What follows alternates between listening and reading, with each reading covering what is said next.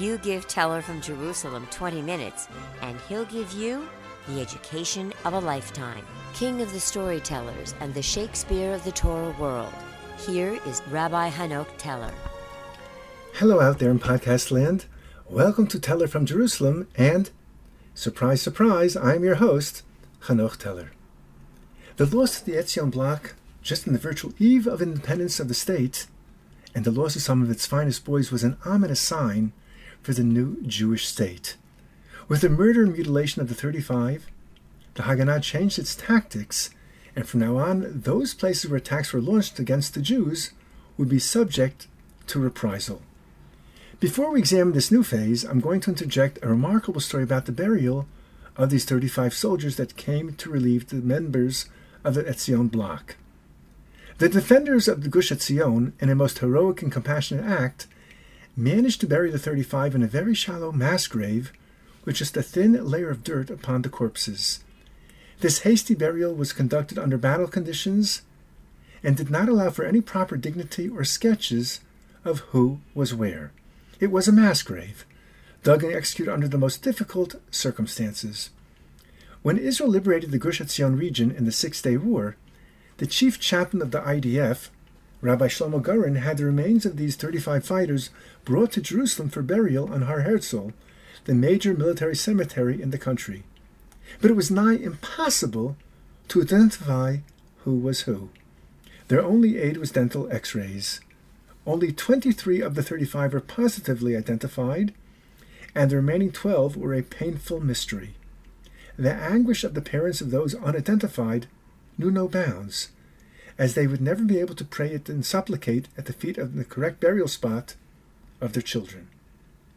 Several of the parents of the fallen soldiers turned to the chief rabbi of Jerusalem, Rabbi Tzvi Pesach Frank, to instruct them as to what to do regarding the corpses that could not be identified. Sensitive to the anguish of the parents, but unable to break this quandary of identification, Rabbi Frank instructed that a lottery should be conducted to establish the identity of the fallen.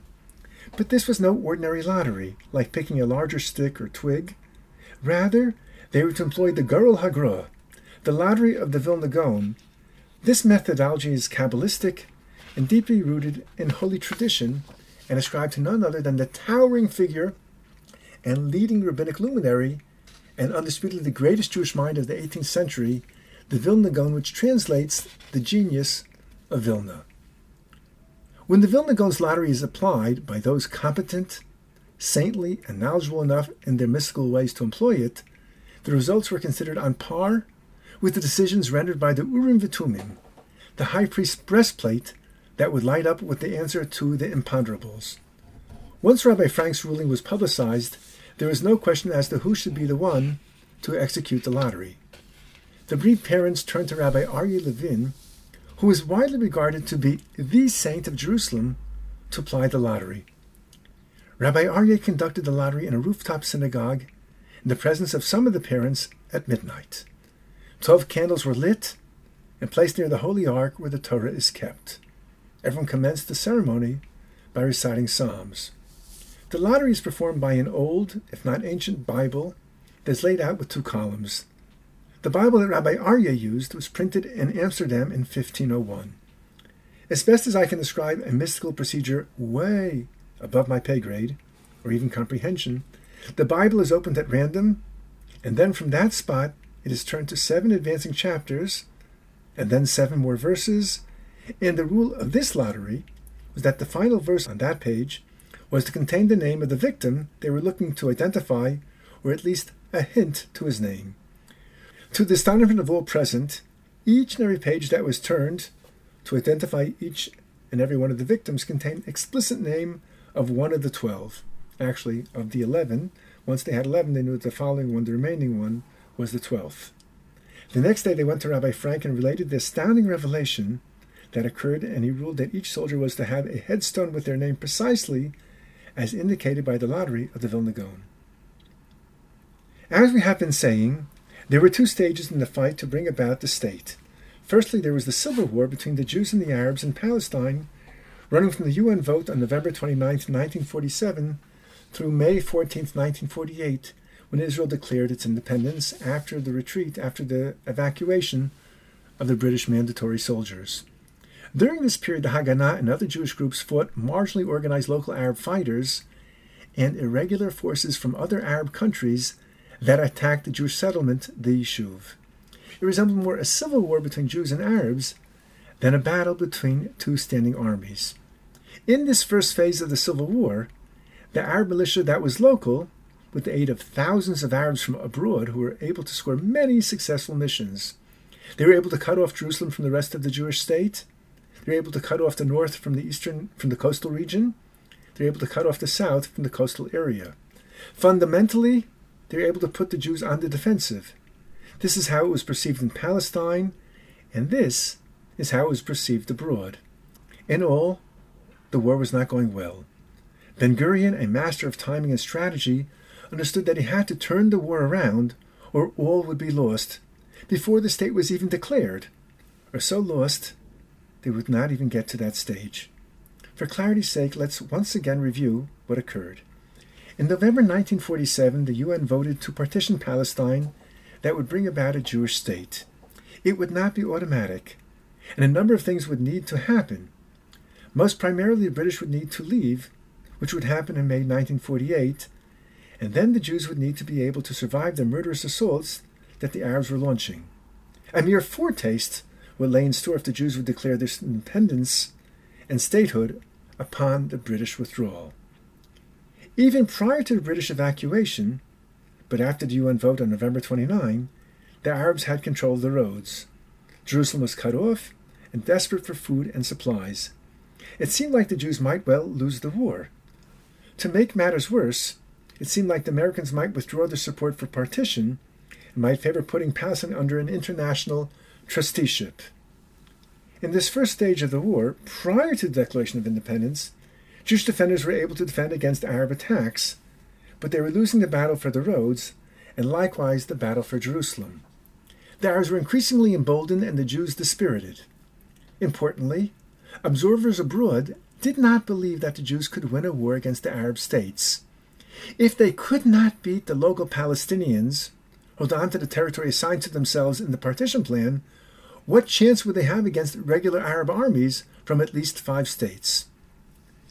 The United States State Department began pushing its trusteeship plan, which meant canceling the partition plan, to create a Jewish state. Truman was wavering as his advisors told him that the Jews might lose and be slaughtered. The once in 2 millennia chance to establish a Jewish state seemed to be slipping through the fingers of the Yishuv. Before the beginning of the next phase, which starts with the Declaration of Independence in 1948, there were calls to change the UN's partition vote. The United States State Department was adamantly against the partition, and the Jews in America were afraid that the president would sell them out. Although the United States had endorsed the partition resolution, with the escalation of hostilities in Palestine, it appeared that the gamble that the Jews would manage was in jeopardy. Arab pressure on Washington and on American oil companies lent weight to the argument that partition should be quietly dropped. The Secretary of Defense, Forrestal, and the Secretary of State, Marshall, became increasingly evasive on the question of partition. They had already concluded that partition was not workable. The Zionist leadership in America recognized the magnitude of the American policy shift. They exerted every effort to persuade the administration to resume its original policy. In mobilizing their supporters throughout the United States, they nearly alienated their most dependable ally, the president himself. Truman had had it, and thoroughly detested by all the pressure put upon him by the Jews and Jewish groups, and he was just upset by their strident tone.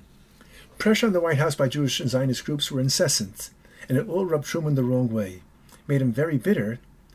He did not wish to hear about it from anyone. And now I turn to the famous biography written about President Harry Truman, called originally Truman, by the famous historian David McCullough. And he writes, particularly offensive to Truman was the attitude of Rabbi Abba Hillel Silver of Cleveland, who, with Stephen Wise, was co-chairman of the American Zionist Emergency Council. A Republican and close ally of Senator Taft, Rabbi Silver had helped write a pro-Zionist plank in the 1944 Republican platform. At one point during a meeting in Truman's office, Silver had hammered on Truman's desk and shouted at him. Truman commented, "Terror and Silver are the causes of some, if not all, of our troubles," Truman later said. And at one cabinet meeting, he reportedly grew so furious over the subject of the Jews that he snapped, "Jesus could not please them when he was on earth. How could anyone expect that I would have any luck?" To his sister Mary Jane, he wrote, "I'm so tired and bedeviled, I can't even be decent to people." In February, Weizmann traveled to the United States to muster support for partition, and Truman refused to see him. American Jewish leaders in desperation turned to Truman's longtime friend and former business partner, Eddie Jacobson, with whom he had owned a haberdashery decades earlier. In order to tell the remarkable story of Eddie Jacobson, let's go back to World War I, the Great War, which did not have to personally affect Harry S. Truman, as he was 33 years old at the time, in 1917, 2 years beyond the limit set by the new Selective Service Act. His eyesight was well below the standard requirements of the armed services, and he was a farmer. And farming was a patriotic duty, and thus exempt from military service. So said President Woodrow Wilson. Truman's decision to leave for over there was totally his own decision, and it was the turning point in his life.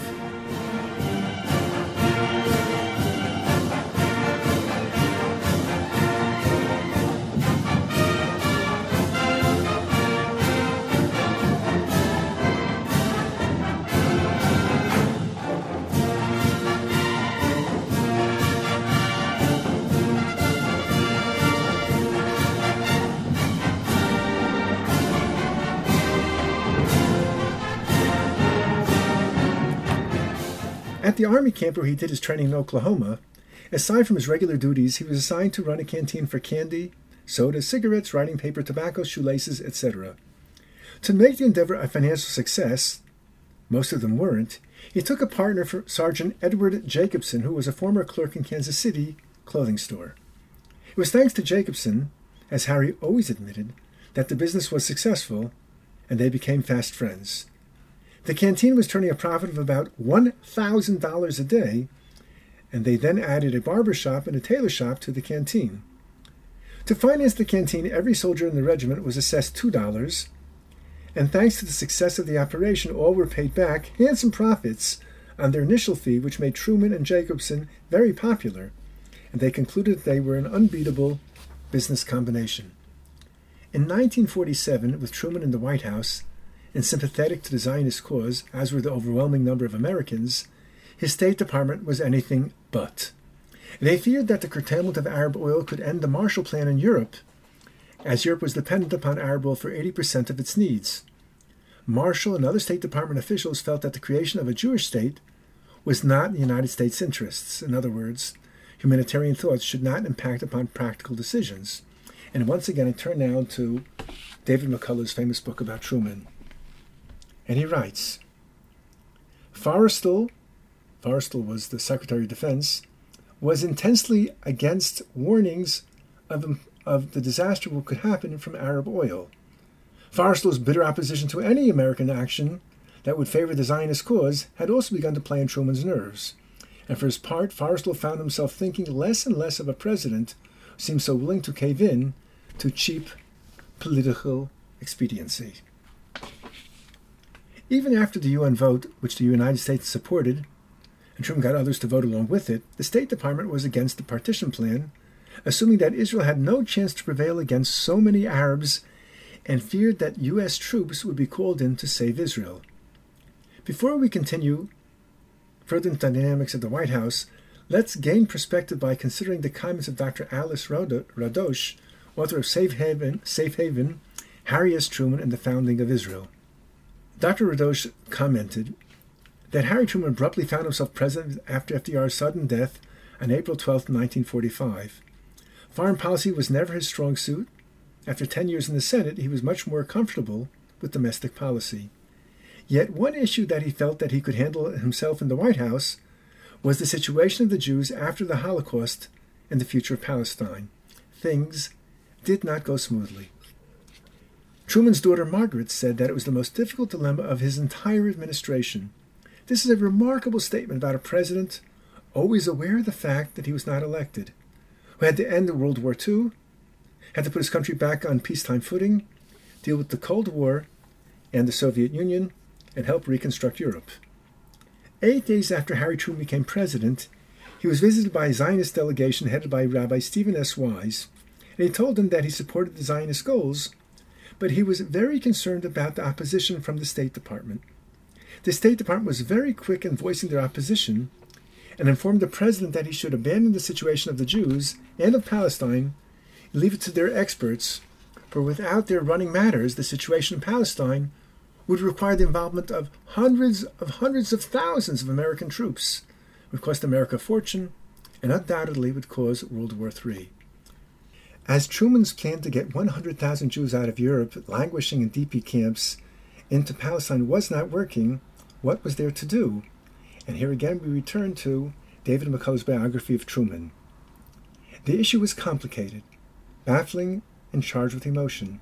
Explosive, as Truman said, and the heated climate of the election year, exceedingly sensitive.